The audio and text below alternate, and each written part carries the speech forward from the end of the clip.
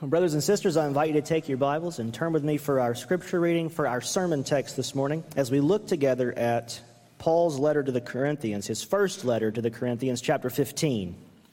And we'll look together at verse 10 this morning. 1 Corinthians 15:10. And the context here, Paul begins by saying to these Corinthians that he is going to deliver to them the gospel. And then he says what it is. Christ died for our sins according to the Scriptures. He was buried. He was raised. Basically what we just said in the Apostles' Creed. And then he says that the risen Christ appeared to more than 500 people, most of whom were still alive when Paul wrote this. He says that Christ appeared to the 12, to Peter and all the rest of the 12. Then he appeared to his brother James. And then Paul says, last of all, as to someone who was born at the wrong time, someone who was born out of season, Christ appeared to Paul. And he says, I'm the least of the apostles because I was persecuting the church. And then he says this in our scripture reading this morning, 1 Corinthians 15:10, he says, but by the grace of God, I am what I am, and his grace toward me was not in vain. On the contrary, I worked harder than any of them, though it was not I, but the grace of God that is with me. This is God's holy word for us this morning. Let's ask him to bless our time in his word. Father, thank you for giving us your word. We ask now that you would bless not only the reading of your word, but now especially the preaching of it. May the unfolding of your word give us light, O God, and give us eyes to see it. Write your truth upon our hearts. Encourage us today. Transform us today as only you can do. For you alone have the words of eternal life. And we'll give you the praise for it in the name of Christ. Amen.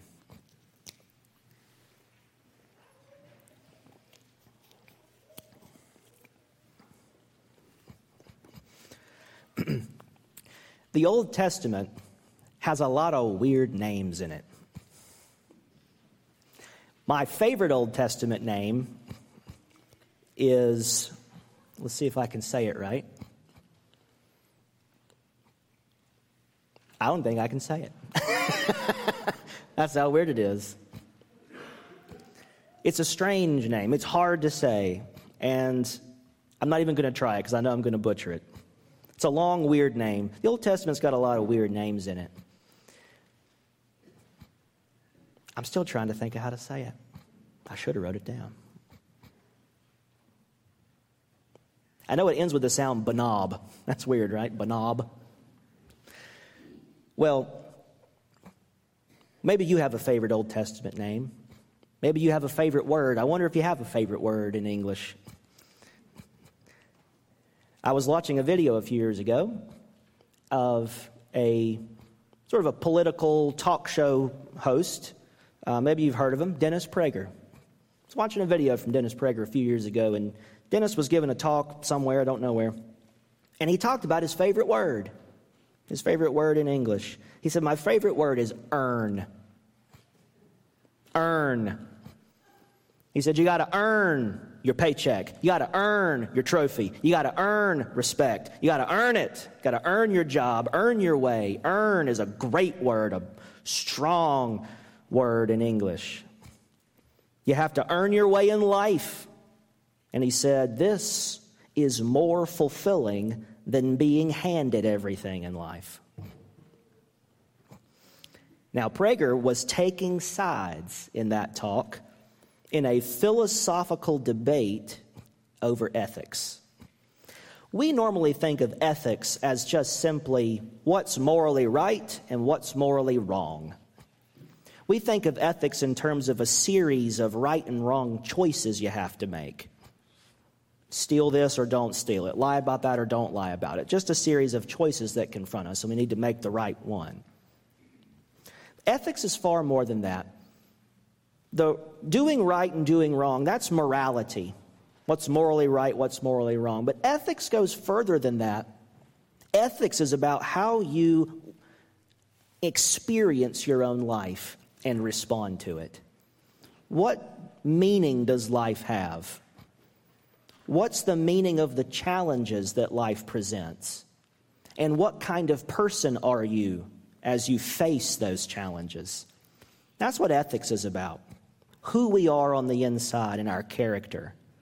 It's more than just simply, did I do the right thing or did I do the wrong thing? But it's about building in ourselves the kind of fiber, the kind of strength, the kind of person that is required to meet life's challenges as we understand them. What does life mean? What do the problems of life mean? How do I experience them? Ethics is about your values. What are your values with which and according to which you face your own life? Prager in that video was taking sides in an ethics debate that goes far beyond simply choosing right or wrong in a certain scenario. And the two sides that are competing are an entitlement ethics versus merit ethics. Entitlement ethics versus merit ethics. These ethical positions are being played out before our eyes in our culture, in the recurring turmoil that we constantly hear over my rights, what I am owed, and my responsibilities, what I owe to others. Entitlement ethics says, just give it to me, I already deserve it. Merit ethics says, you don't deserve anything unless you go earn it and get it yourself. Two very different visions of how you're supposed to live your life and how you're supposed to experience and encounter and navigate your life with a sense of entitlement or with a sense of merit. Just give it to me. I deserve to be taken care of either by other people, society, the government, or I have to take care of myself, and then if I have extra time, I'll take care of you.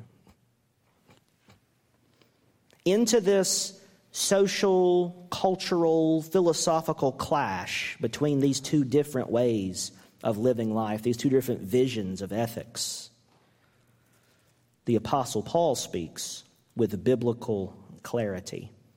All of us tend to one side of that or another. We might have more entitlement tendencies or we might have more merit tendencies.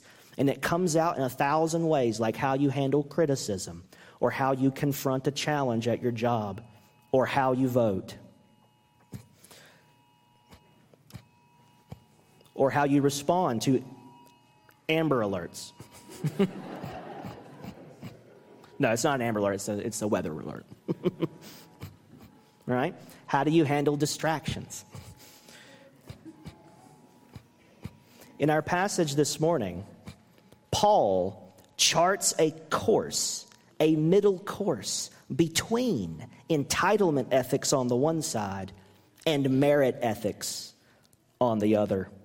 Paul thinks that both of them get something right and both of them get something wrong. Paul takes the good from both and wants to keep those and get rid of the bad. But the parts he keeps, he wants to bring them into conformity with the will of God and the character and life of Jesus, to make them Christian, to make them distinctively Christian. He wants to teach us this morning, and what God, through His Word, wants to teach us this morning is not entitlement ethics and not merit ethics, but Christian ethics. So this morning I want us to think about these three aspects of our text. Number one, the need for this vision of Christian ethics. Second, the principle behind this vision. And number three, the way to live out Christian ethics in your life and in our world today. So let us begin with the need for this vision of ethics, the need of the hour. These two approaches to life, entitlement versus merit, they both get something right, and they both get something fundamentally wrong. Wrong enough to make them not acceptable as a Christian option. Entitlement ethics sees the world differently than merit ethics. Entitlement ethics tends to see the world in terms of innocent victims and the oppressors who deny them their rights. Whatever you have in life, according to entitlement ethics, ultimately comes to you because it is given to you by those in power over you. Merit ethics sees things very differently. Merit ethics tends to see the world not in terms of victims and oppressors, but in terms of blameworthy slackers and the hard workers who earn what they have. Victims, oppressors, slackers, hard workers. Two different ways of experiencing the world and the culture that we live in. Merit ethics says whatever you have in life ultimately comes from you making it happen yourself. These represent two different visions of the relationship between effort and outcome. Effort and outcome. In our world today, the need of the hour is for a different vision than these two offer us. The need of the hour is for a Christian vision of the relationship between effort and outcome, a biblical worldview about how we should live our lives. The world needs to see the church living differently. If they see us just living like all the people who are on the entitlement side, they can't tell we're Christian because plenty of non-Christians live like that. Same on the other side.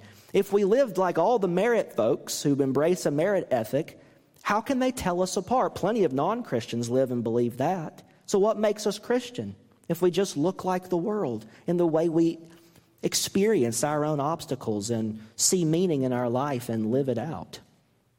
We need a distinctively Christian vision. The world needs to see the church living differently and tackling life with a distinct vision of our own that is taught to us by Jesus and instructed by the Word of God, not from culture or opinion or what I feel or think. Not entitlement ethics, not merit ethics, but what I am calling valiance ethics. Valiance ethics. That is distinctively Christian. Valiance ethics is distinctively Christian because it says this: you must work without earning, and you must receive without slacking. In other words, it sees the relationship between effort and outcome like this. Effort is up to us. Outcome is up to God. Effort is up to us. Outcome is up to God. You have to put in the work, like merit ethics says, but the results you get have to be given to you by God, like entitlement ethics tends to say. Effort from us, outcome from God. That's the equation. Whenever I worked in retail, I worked from, the lowly cashier that no one liked all the way up to a sort of a middle manager at a bookstore, So across about 10, 12, 15 years. So I've been through the retail ringer, okay? I've been in all the different positions. And one of the things that I learned and had to teach others once I started managing and training was I had to tell them, look, I can give you the handbook. I can walk you through policy and procedure. I can teach you skill and technique, but I cannot teach you effort. Effort is not a skill. It's something you do or you don't do. And that's true across life. Effort is up to you. You don't have to be taught how to try. You just have to jump in there and try. Effort is up to us, absolutely up to us. We can choose to sit or we can choose to rise to the occasion. But the outcomes of our lives, although it's connected to our effort, it's not guaranteed by our effort, is it? The outcome in our lives is decided by a sovereign God who rules all things, who is in charge and in control of our lives and of our world. You have to put in the work. Effort comes from us, but the results come from God. Outcome is up to Him. Just look how Paul himself exemplifies this in our passage. Look in verse 10, 1 Corinthians 15:10. In verse 9, Paul is a persecutor of the church. He hates Christ. He hates the church. He persecutes Christians. All of a sudden in verse 10, he's not only new, he is now a hard-working apostle. How did that happen? How did Paul go from Christ hater, church destroyer, to church planter, Christ follower, the great apostle who wrote most of your New Testament? How in the world did that happen? Paul tells you it's not a mystery. He knew this. Verse 10, by the grace of God, I am what I am. By the grace of God, I am what I am, and His grace toward me was not in vain. On the contrary, I worked harder than any of them. Any of who? The other apostles, Peter and James and John and the brother of Jesus and the family of Jesus. I outworked all of them. I was the superstar apostle. I put in more effort than any other apostle did. I did that, Paul said. But then he says, though it was not I, but the grace of God that is with me. How did Paul understand the relationship between effort and outcome? He worked hard, and if he hadn't worked, none of his churches would have been planted. God doesn't just out of nothing create churches. Just and then congregations appear and churches just happen. And Paul just sits back. Yes, God, thank you for planting that church through me. No, he didn't plant the church through Paul if he just zapped it into existence. No, God planted those churches, but he used the hard work and the effort of an apostle. He worked through Paul to bring about the outcome. And that's the relationship between our effort and God's gift of certain outcomes in our life. That's how Paul understood it. I worked hard, but I am what I am because of God's grace, and I accomplished what I accomplished because of God's grace. Oh yeah, I put in the work, but God gave the victory. Paul practiced Christian valiance, but he understood that victorious living and victory and success in life only comes because God blesses our efforts freely when he doesn't have to. It's a gift. Victorious living is a gift, but it doesn't come cheap. Victorious living is something we all desire and something we all must strive for. But since our striving cannot control God's will or deserve God's grace, we must strive with God-reliance, not self-reliance. This kind of striving demands bravery and courage, strength and integrity, honor and valor. In other words, it demands the Christian virtue of valiance. Valiance is what God commanded Joshua to have in our Old Testament reading. In Joshua 1:9, he says to be strong and very courageous. Be strong and very courageous. Have valiance. Face the obstacles of conquering Canaan, which will be no easy task, in courage, with great honor, with valor and bravery. You can't just walk in there and say, please, Jebusites, can we have the city? The Jebusites aren't going to give you the city, guys. There's a war to be fought. There's conquest to happen. The kingdom advances because the soldiers of the Lord march forward with valiance and bravery and courage under the banner of an almighty king. And that's the only way it goes forward. And of course, the weapons of our warfare, Paul says, are not carnal. They're not violence. weaponry, like wars that are swirling around us today. But our weapons are spiritual. It's the Word of God. It's the love of Christ. It's the gospel of a great and mighty Savior. It's the power of a cross. That's the key, Joshua. March, go. It requires valiance to live this life, to face the things your life throws at you. And if you want to have victory and victorious living, you can't bypass the need for Christian virtue, for Christian valiance. In our lost world, full of twisted and distorted visions about life, the need of the hour is for a clear demonstration to the world of the Christian way of life, both as individuals and as families and as churches. We need to face all of life with valiance, and the world needs to see us doing it.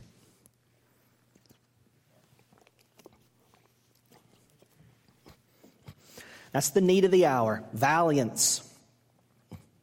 Now let's move to point 2, victory. Let's discuss the fundamental principle that's behind this valiance ethics. I call this the principle of victory. We've looked at the need for valiance, but let's look at this principle of victory. I want you to commit this principle to memory.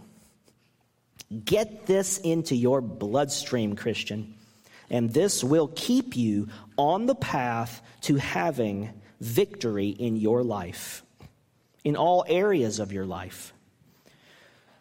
But this principle, it does not guarantee that you will get every outcome that you want. That's up to God. But this principle will set you up to meet every outcome in your life with valiance. And that in itself is a victorious life. So here's the principle of victory. You, without God, cannot. God, without you, will not.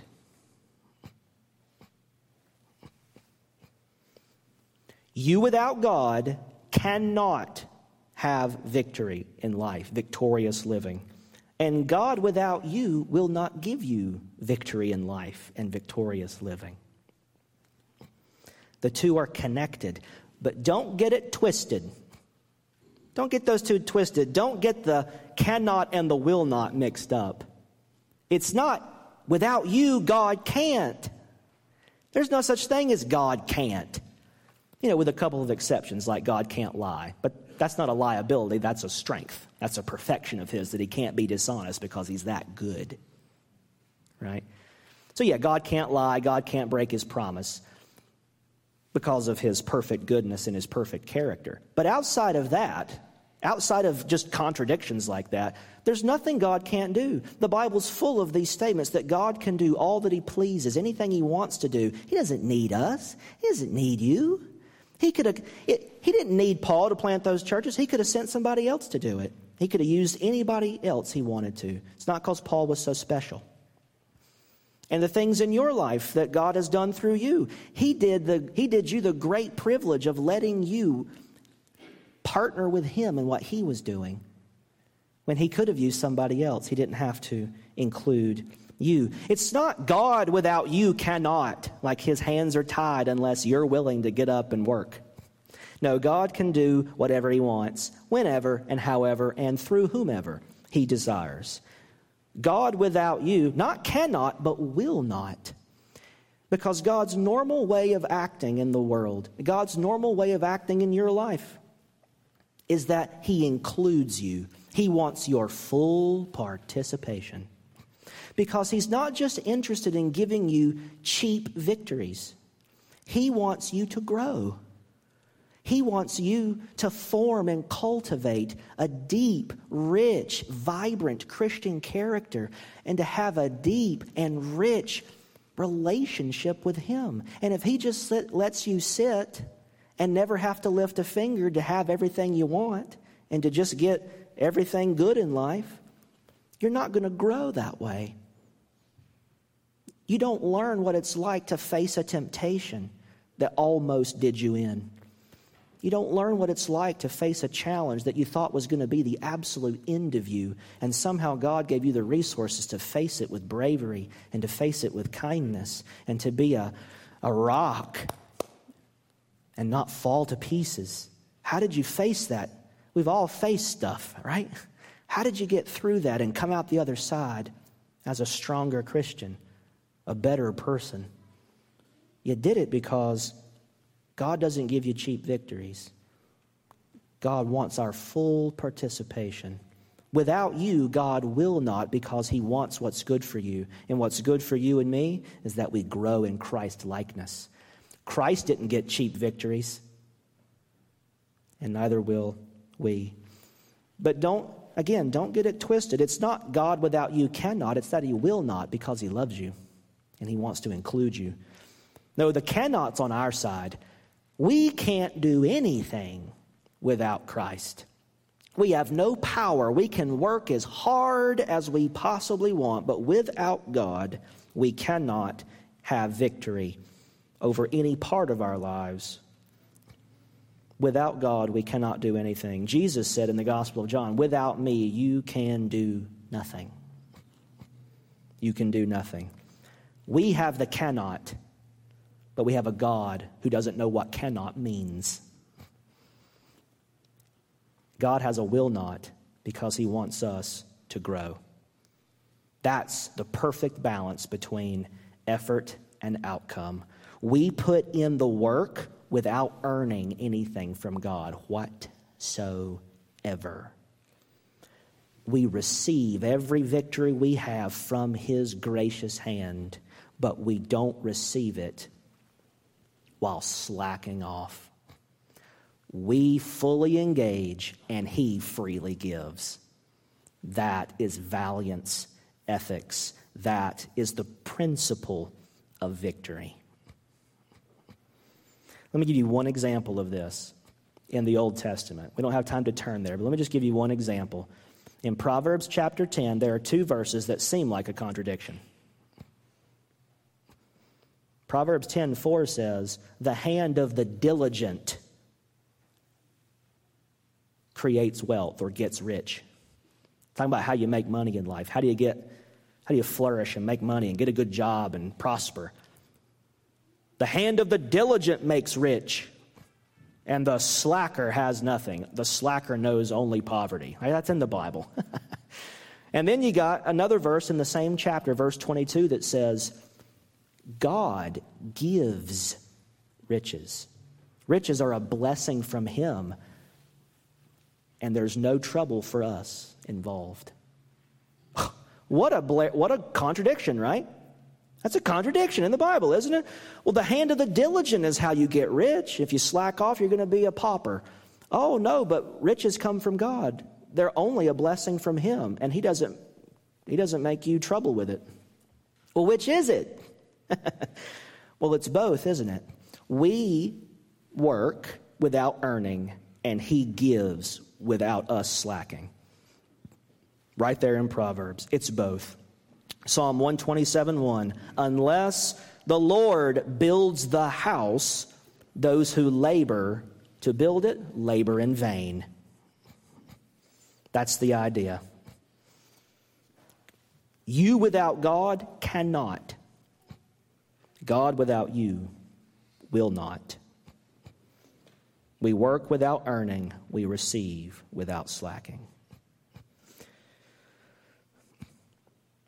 We've seen valiance, the need of the hour. We've seen victory and the principle of how to live victoriously. Last point this morning. Valiance ethics, based on this victory principle, demands that we live in the overlap of two different realities.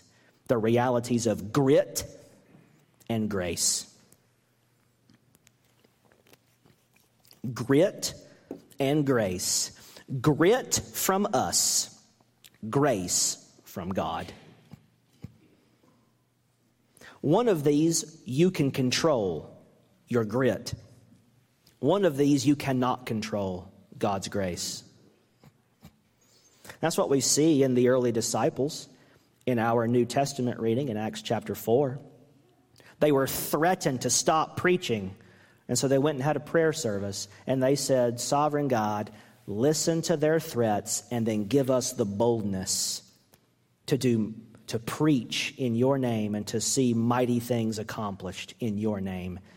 They said, give us the valiance we need to be obedient and to do what you've called us to do, and then you give us what only you can give. Grit from us, Lord. Strengthen our hearts and characters. Put steel in our spines to go and be bold and courageous. To put in the grit, the effort that it takes to be obedient and see evangelism happen in this city. But Lord, you are sovereign and good. Do for us what only you can do. Grant us the victory. Bless our efforts, for unless you bless our efforts, we are nothing and we are finished. That's what we saw in our Old Testament reading. It's what we see in our passage from Paul. By the grace of God, I am what I am, and his grace toward me was not in vain. On the contrary, I worked harder than any of them, though it was not I, but the grace of God that is with me. At the end of 1 Corinthians 15, Paul encourages his readers like this. He says, therefore, my beloved brothers, be steadfast, immovable, always abounding in the work of the Lord. That is valiance. Always be immovable. Don't let persecution and criticism and mocking and scoffing and opposition and challenges and difficulties in life, do not let those things move you. Be immovable. Be steadfast. Be rock solid in the midst of the trials that come your way. Abounding in the work of the Lord. Effort, grit. And then he says, knowing this, that in the Lord your labor is not in vain. Meaning God will honor your sincere efforts to obey him. You put in the grit, but God gives all the grace. That's what we see everywhere in Jesus' life. That's what we see in Paul's life. Paul striving with all of his strength, knowing that it's Christ who strengthens him, that it's God's energy at work in him. Grit and grace, effort and outcome. This is how they're connected. And I want to finish by talking about two benefits that come to us if we embrace a valiance ethic. Two great benefits for us if we embrace this ethic and embrace this approach to life, this Christian way of living. Number one, this ethic will lead you to hard work with no excuses, but with humility. This ethic leads to hard work with humility. You see, merit ethics is all grit and no grace. But grit without grace leads to arrogance. It leads to pride. It leads to, I did it, I relied on myself, to chest thumping and pride, and it looks down on other people who don't put in the same effort we do. And we tend to be haughty towards those and arrogant towards those who aren't as fortunate or as well off as we are. Well, it must be because there's something wrong with them. Slackers, bums, scoundrels, they didn't put in the work. Not like me. I earned my way, I earned my keep. No participation trophy for me. Self-reliance. It's all grit, but there's no humility in that. It's just arrogance and pride, and it stinks in the nostrils of Christ, who didn't have any familiarity with living like this. No, grit without grace leads to arrogance, but grit with grace leads to gratitude.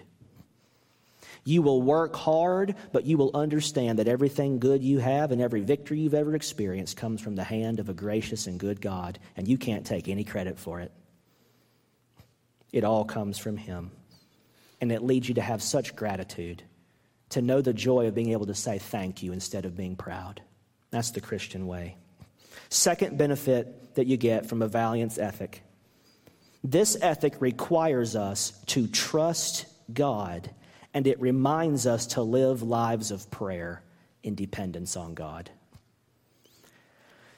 If you know that victory only comes from His gracious hand, then it's a gift from Him that you don't earn. That means it's something you have to ask for, not just work for. You put in the work, but you don't earn anything from God's hand. You can't coerce His grace. You can't make Him twist His arm, give you anything. But if you know that you're completely dependent upon Him for victory in your life, you will be a person of prayer. Prayer is where your dependence on God is cultivated. The surest sign that you're depending on God in your life is that you're a person of prayer. Prayer is where you cultivate this kind of character. It's the soil out of which valiance grows.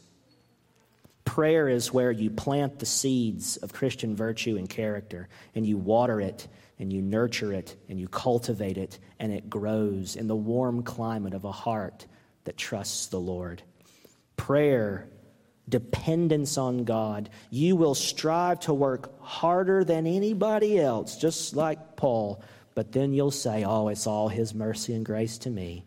And with humility and with gratitude and with joy and with a full harvest of the fruit of the Spirit grown in the garden of prayer, you will experience victorious living in your life. You will meet every need and every challenge with boldness and with courage and with honor and with valor. And oh, doesn't the world need to see Christians not melting away beneath the stress and the struggle, and not living like we're entitled, and not living like we've earned it all, but living like this, where we work hard with grit, but we know a God who blesses us with grace. And that's how we become who He calls us to be. So my concluding challenge to us is to renounce entitlement ethics, renounce merit ethics, give up the social and political perspectives that go with them both as your vision of the world and as your approach to life. Valiance and victory go together like grit and grace. And my last word this morning is I want to say a word to our honored guests, our trailmen. I want to tell you, young men, dedicate yourselves now to building your Christian character. That's part of the goal of trail life, right, Vinny? We want Christian character in young, brave, strong men who will grow up to live like Christ and love like Christ, to lead this next generation with fortitude and with honor. That's part of what you're learning to do. Learning the skills of camping in the woods and all that stuff is absolutely excellent stuff that will help you build the habits of discipline. But the ultimate goal is that you will face this world with valiance, that you will learn this Christian character, that you will rise to lead this next generation with the power of God on your life. Don't you want to live with power? That's what you were made for, men. You were made to strive. You were made to serve, to lay your life down for others like Jesus. You were made to advance a kingdom, to conquer. Don't waste it with TikTok. Don't waste it on the internet scrolling for days until you're covered with Cheeto dust and your parents can't find you anymore. You were made for more than that. Now, I'm not saying don't enjoy your childhood, and I'm not saying it's a sin to watch a video or anything like that, or play a video game. Please don't hear me wrong. I'm not saying give up all that stuff. But I'm saying put your priorities right now and grow now and become these strong men that this next generation needs. It is hard to be men right now. It's hard to be a strong, courageous, Passionate man who has great godly character and can lead and not be afraid. There's so many things to make you afraid these days, but don't cower.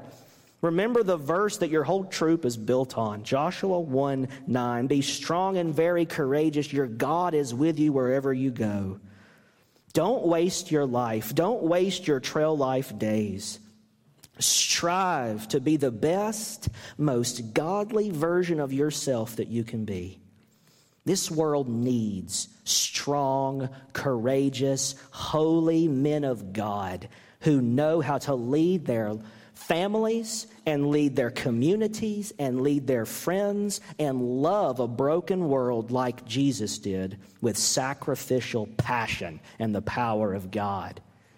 Be valiant and strong. Be that man, trailman. Be that man.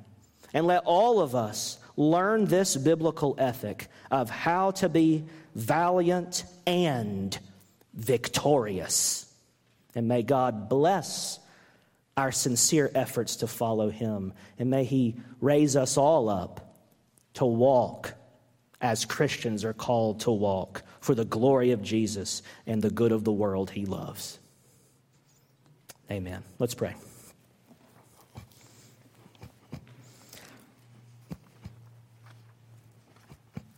Father, we ask that you would indeed bless each and every one of us with a Christian world and life view that faces life and faces challenges and approaches all the hard things we have to go through in life with courage, with boldness. And I pray especially for our young men, our trailmen, that you would give them the kind of courage and strength and build up their characters as only you can do, and teach them how to work harder than everybody else, but to take no credit, to be humble and not to be arrogant, to walk with grit and to pray for grace.